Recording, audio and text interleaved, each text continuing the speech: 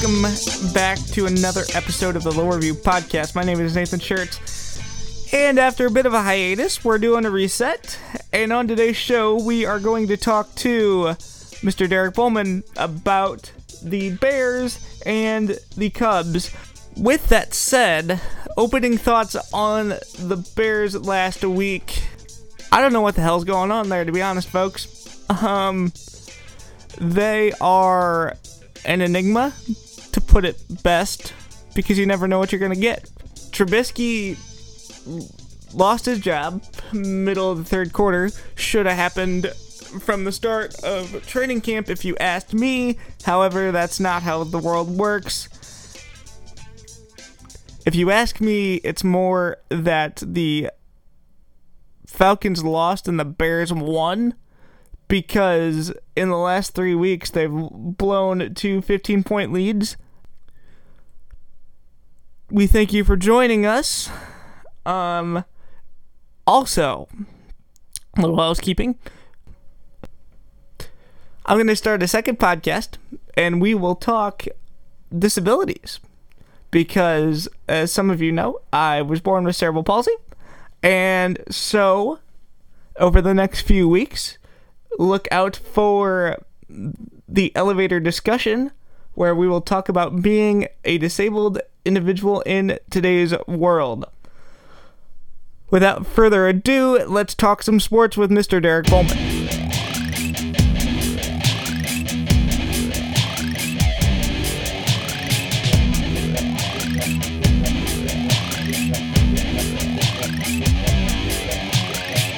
And on the line today is Mr. Derek Bowman. How are you, sir? I'm doing great, Nate. It's great to talk to you again. It's been a while, but we're back. Let's talk Bears, because I can't figure out if they are either the worst 3-0 team I've ever seen or the luckiest. I can't figure it out. Yeah, a little bit of luck goes a long way, and I'd rather be 3-0 with luck than 0-3 and be a good team like what we thought the Falcons were. Yeah. And we were talking about this a little bit. Something tells me without Dan Quinn as that coach, and I will rail on Dan Quinn like I railed on Mike McCarthy when he was in Green Bay. Without Dan Quinn, that team is a formidable opponent in the NFC South. What do you think? Well, yeah, although I'm thinking that Matt Ryan is past his peak, and I don't mean like he just now. I don't think he's been as good he's been since they went to the Super Bowl a few years ago. They've been down, and the problem is their defense. Their defense is good, but the offense kind of tucks it in the second half, and now their defense is out on the field forever like they were against the Bears in the fourth quarter, and that's not a good combination to have when you're trying to hold on to a lead. Absolutely not. I mean, a 3-play, 18-second drive in the back into the fourth quarter, what the hell is that? Like, that can't be healthy. Well, the Bears, they scored, 5 touchdowns in the fourth quarter? Okay, only 3 counted, or maybe one of them was in the third quarter, but still, the Bears, Nick Foles, he moved the ball, he put the ball where he needed to. There was a play early in the game, I think it was the second quarter, where Trubisky, Miller on a deep ball, he overthrew him, exact same play. Foles puts it right on the money and leads to a score for the Bears. So I think Foles is the right guy. He is, and you could just see that team perk up when he marched on the field with the RoboCop shield, which I was really disappointed that he lost after that first drive, but you could just see it in the faces of his teammates that he's a Super Bowl MVP. I mean, granted, he might be the luckiest man in the world. He's a backup quarterback with a statue in Philadelphia, but still, he's got accolades. I mean, and the Bears gave up a 4th-round pick for him early in quarantine. Why didn't this happen early in the year, as far as week 1?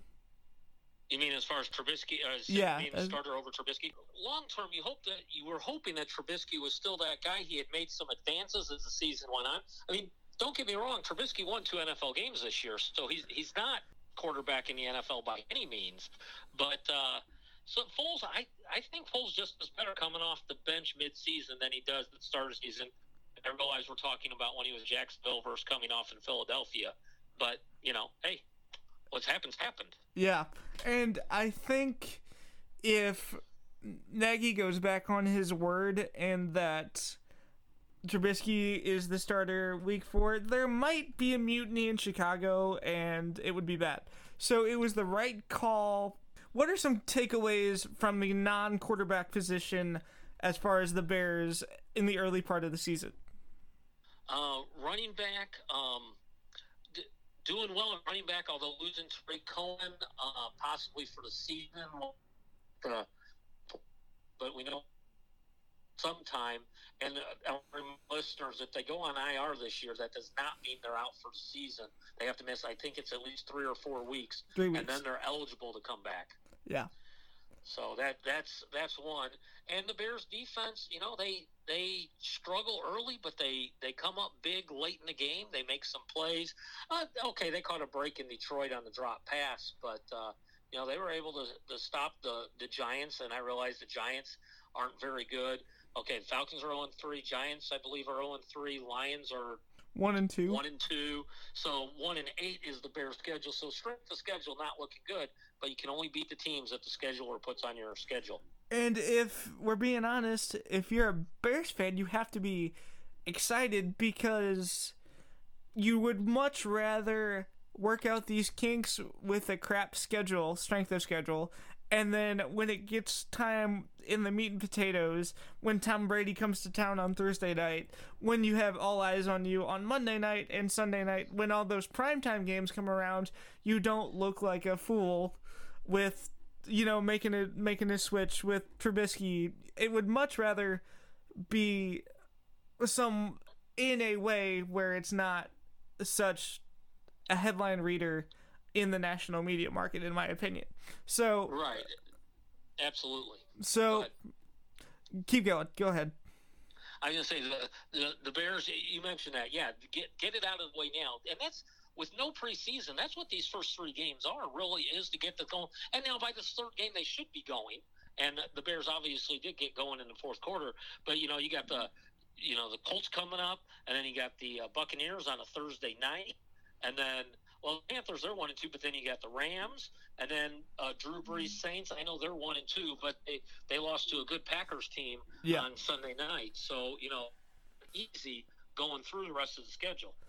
And I'm excited because if we're being honest, Khalil Mack last year did not live up to hype. But I think we're seeing the rebound of Khalil Mack, and honestly, the most underrated signing in all of football this offseason was Robert Quinn to the Bears, because that is just a gnarly front. I know Eddie Goldman is out at nose tackle. However, that's still got to be a top 5 defense just on name recognition alone. Would you agree? Oh, absolutely. And their secondary is pretty good, too. You had Fuller, back there. He made a play last night. He didn't get the interception, but he set it up. Yeah. By starting in and then dropping back on the pass, and the quarterback had to throw it a little deeper than he wanted to, and right there, the Bears had a pick. Yeah. And Jalen Johnson, too, is one dude that, people were talking about he can't take the double move. The double move burns him every time. I think he's proven to be a pretty solid starting secondary player in the NFL. Yeah, definitely. And the Bears, and they'll coach them up. And if you got guys who struggle in an area like on a double move, you find out ways to help cover him on it. Yes. You find out you adjust your defense so that he doesn't get stuck out there by himself on a double move. That is absolutely correct. Okay, let's talk the business of football for a second. When does A-Rob get paid? Allen Robinson still doesn't have a deal, but we've been promised for weeks that it's going to happen. When does it actually happen? I don't know. I'm afraid to say that it'll happen in 2021, and unfortunately, it may not be a Chicago symbol on that contract when he does get paid. But you're right. He does need to get paid, and I'm not familiar enough to know where the Bears are on the salary cap and things like that. But a player like A-Rob, he's he adds so much to that team because he can take double teams and you can still throw him the ball. He's such a good receiver, and he will catch the ball. And having Jimmy Graham at tight end, that only helps because now he's got a touchdown in the last 2 games. Yeah. Just incredible. You got A-Rob and Jimmy Graham, who disappeared when he left the Saints, and I know where he was, but he didn't do anything in Seattle or Green Bay, and here the Bears are resurrecting him, or he's starting to be himself again. So A-Rob, he should get paid in the next month. I unfortunately am afraid that's not going to happen. I hate to say you're right, but you're probably right because he's not a guy that'll play under a franchise. And yeah, he might have taken all his Chicago stuff off social media, but that's what happens in today's world. But I think my heart wants it to happen, but my head just knows that the salary cap is starting to sneak up. It's not as bad as some teams, but it is a deal. One more football thing, and then we'll move to baseball. What do you think happens as we get on down the road? Do you think the Bears have a shot of making the postseason, or what's your view of the standings going forward? Well, the Bears are halfway to making the postseason already, just about. Yeah. And you figure you got 2 games against the Vikings, you have 1 against the Lions yet. Hopefully those 3 are wins. That puts you at 6 wins already. I think you get to 8 or 9 and you're in. You got the Jaguars at towards the end of the season. Yeah. That's a very good shot at a win there. The Texans are probably the best 0-3 team in the league, but they're towards the end of the season also. So there's, if you get a couple wins here, let's say after you get through the next 3 games, you're sitting at 4-2 or 5-1. You can start writing your check for the playoffs. And you got the Rams and Saints there. Get one of those 2, and you're definitely sitting in the catbird seat. Yeah, that's best team in the NFC right now. Who you got? Best team in the NFC. Oh, I don't want to say the Packers, but I may have to. They're doing it without everything firing for them yet, and you still got them doing. You got Aaron Jones running back, Rodgers at quarterback, just and the receivers. That receiving core has been beat up, but they're still producing and finding different guys. As I believe it's Devontae Adams missed the game this weekend, and they still lit it up against the Saints. So the Packers are the team that worry me the most. Maybe the Cardinals. They could be tough also out west. So those would be my top 2 to worry about. The one that I'm worried about is Russ and the Seahawks. That team, if he doesn't win the MVP this year, I don't know what happens, or if he doesn't at least receive a decent amount of votes, it's rigged because he is just balling out. I know Tyler Lockett, his favorite target, had a hell of a week for me, but as far as fantasy goes, I want to see Russ do well, just because you never know how long Pete Carroll has left, because the guy is in his 70s now, right? So yeah. Let's go biggest surprise team in the league overall. The Bears. Is that a good thing or a bad thing? As a Bears fan, that's a good thing that you're a surprise. You thought the Bears at the end of last year, you thought if they made a few changes that they could make a run for the playoffs.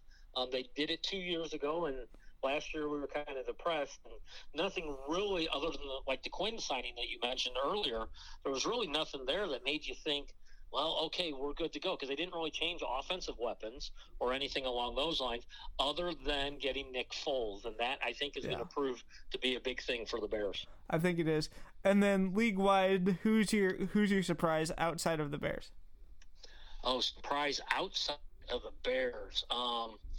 You can't throw Tampa Bay in there, so I'm going to have to go the Tennessee Titans, that they're also sitting at 3-0 right now. That's a bit of surprise there in the AFC South. Yeah, and I hate to say this is a surprise because it's the evil empire in New England. I didn't know what to expect, because you knew when Cam signed, Belichick was pulling a Belichick and that he wouldn't name him the starter, but you had to know Cam looks like the old Super Cam, if we're being honest with each other. It's just wild. Yeah, Cam Newton's a Heisman Trophy winner. You're going to put him into a system that's worked for, and I don't want to take anything away from Tom Brady, because Tom Brady was one heck of a quarterback with that system and everything else. He did it without receivers that were great and everything else. But it's almost a plug and play. And Cam Newton, the big thing is the way that he has revamped that offense to fit the type of quarterback that he has is tremendous.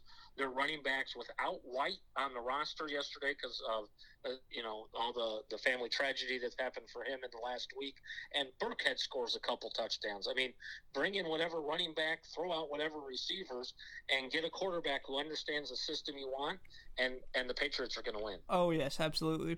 So let's switch gears here a little bit. Baseball starts tomorrow, or today when you hear this, on Tuesday. Biggest surprises as we went down the stretch in the regular season, just in general, from the Cubs and everybody else? Big surprises for me to make the playoffs are probably Florida and St. Louis because of the COVID. They're the two teams missed probably the most games, and here they made a run late in the season. It looked like the Cardinals were going to fall flat on their face, and they bounced back enough to get in. So those two kind of surprised me that they were able to regain. And we know the Marlins played with I don't even want to call it a AAA roster there for a while. So yeah, those would probably be my biggest surprises there. Yes. Let's talk Cubs for a little bit. You have to play the aforementioned Marlins. What are your thoughts going into this first quote-unquote wild card series? Well, my first thought is we gotta historically do for as the Cubs, and that is have the Marlins lose a postseason series. They have won 6 straight postseason series, and that's all they've ever been in. So that's number one on the Cubs list, is to find a way to beat the Marlins. Thankfully, all the games are at Wrigley, and the first one is in the afternoon. And I think playing during the day at Wrigley is better for the Cubs than playing at night. I do. I think that as well. And you throw Darvish game 1 just to set a precedent and let it ride, or do you save him? Do you try to get it done in 2 and save him for the next round? It would all come, and Ross is going to be the best person to answer this question. It comes down to how do you feel about each guy pitching with extra rest? Because if Hendricks pitches the first game, he'll be pitching on, I believe, 1 day's rest, and then Darvish would be pitching on 1 day's rest. But if you want Darvish to pitch with normal rest, and I say 1 day more than normal. Yeah. If you want Darvish to pitch on normal rest, you throw him the first game, and then you have Hendricks rest. So it's really how do you feel about them having that extra day's rest? I think if all was equal, if that didn't play a part in it, I would almost start with Hendricks, because your third guy is going to be Lester, and Lester and Hendricks speed-wise are a little bit closer, and Darvish can just – I know Hendricks can change speeds, but Darvish has such a wide variety of pitches and change of pace and everything else. Mess up hitters going from one to the other. Absolutely, absolutely. And we didn't get to talk about it. Let's backtrack a little bit in the Cubs world. Alec Mills throwing the no-no. What does that do for him for confidence going into the postseason and just in general as a major league pitcher? Well, confidence, you got to have confidence, but we know of guys who've thrown no-hitters who disappeared shortly thereafter. Otherwise, you'd be able to name whoever threw a no-hitter in their, since you became a baseball fan. Edwin Jackson? But the question is, how did he respond after that? The next game and the game after that. And I think he kept his head. He didn't expect too much. The best quote from him when he was done is, I pitch the weak contact. That's my goal. I'm not trying to strike the guys out. I'm not trying to do anything else. I'm just trying to get them to hit the ball weakly. And if I can do that, I'm successful. And the hit of that game, there really aren't any hits that you look at and go, man, somebody nailed that ball. Because similar to the White Sox no-hitter that they had, for the very last pitch, the guy hit a rocket to right, and that one was caught. It was right at the right fielder. But both of those no-hitters were, just pitching the poor contact, and they did well. And I think Mills could be very helpful in the postseason in the first series out of the bullpen, and then possibly if you want to use a fourth starter, he's the guy. Yeah. Let's talk depth. Do they make it to the CS, or how deep do the Cubs make it going forward? Oh wow, the first round is so creative for upsets. Because look at the Reds. They're a team. They got two pitchers that they could just walk in, shut any team down, and boom, the series is over. You win 2-0, and that. So there's any upset as possible in a short 3-game series. If the Cubs can make out of that, then the question is, will their hitting work?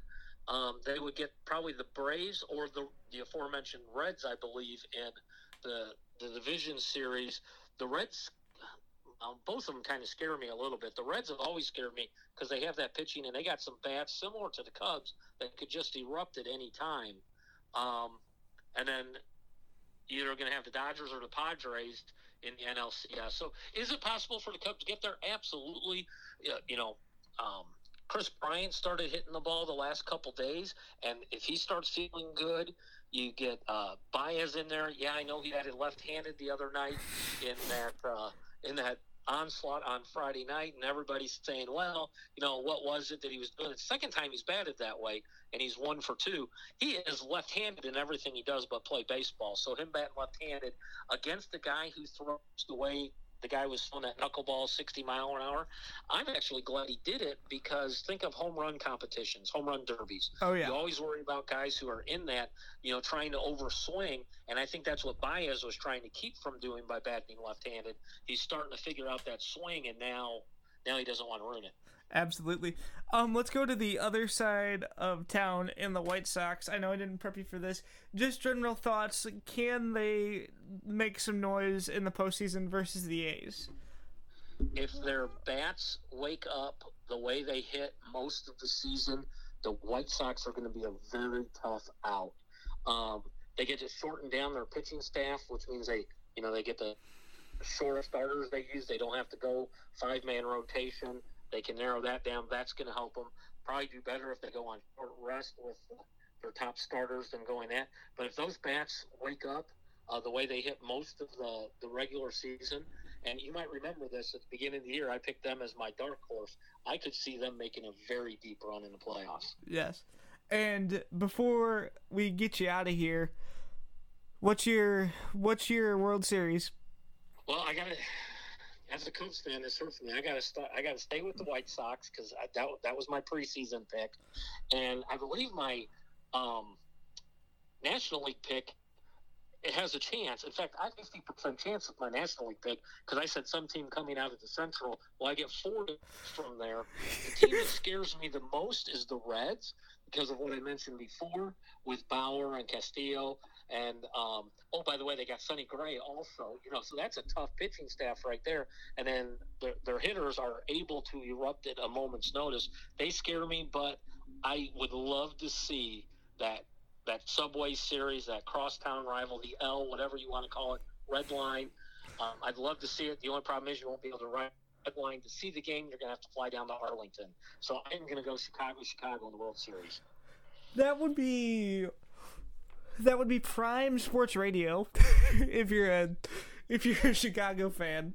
But I think you're right. The one thing that scares me is the Yankees and the Dodgers, my two absolute least liked teams outside of course, the Cardinals. I don't know.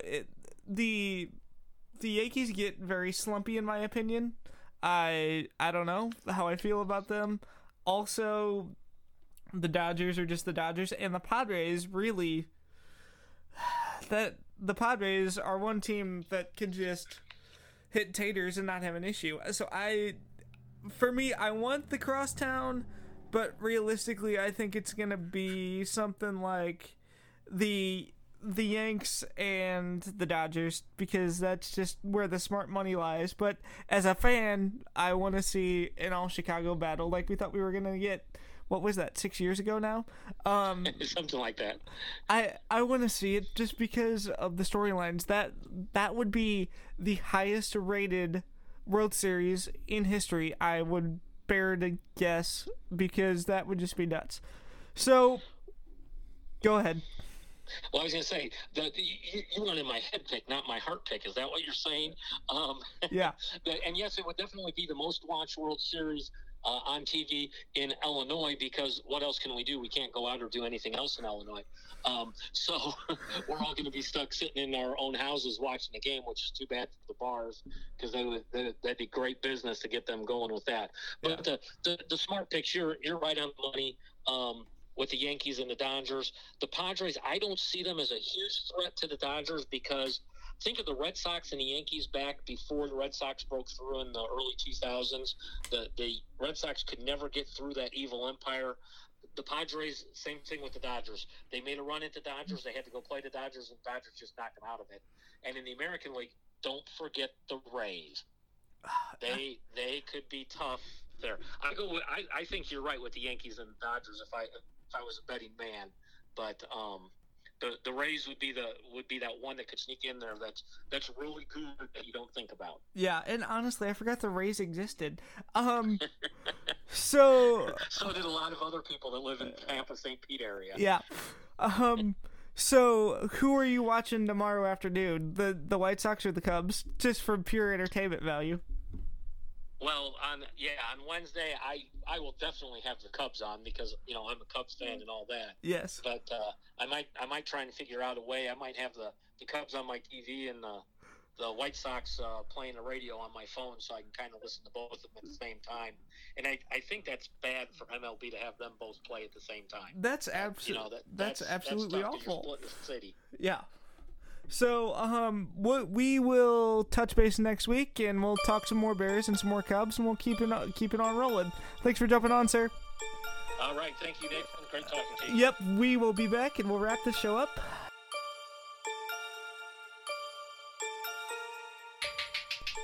That about wraps up today's show. Big shout out to Derek Bowman for getting on with us and talking some football and baseball.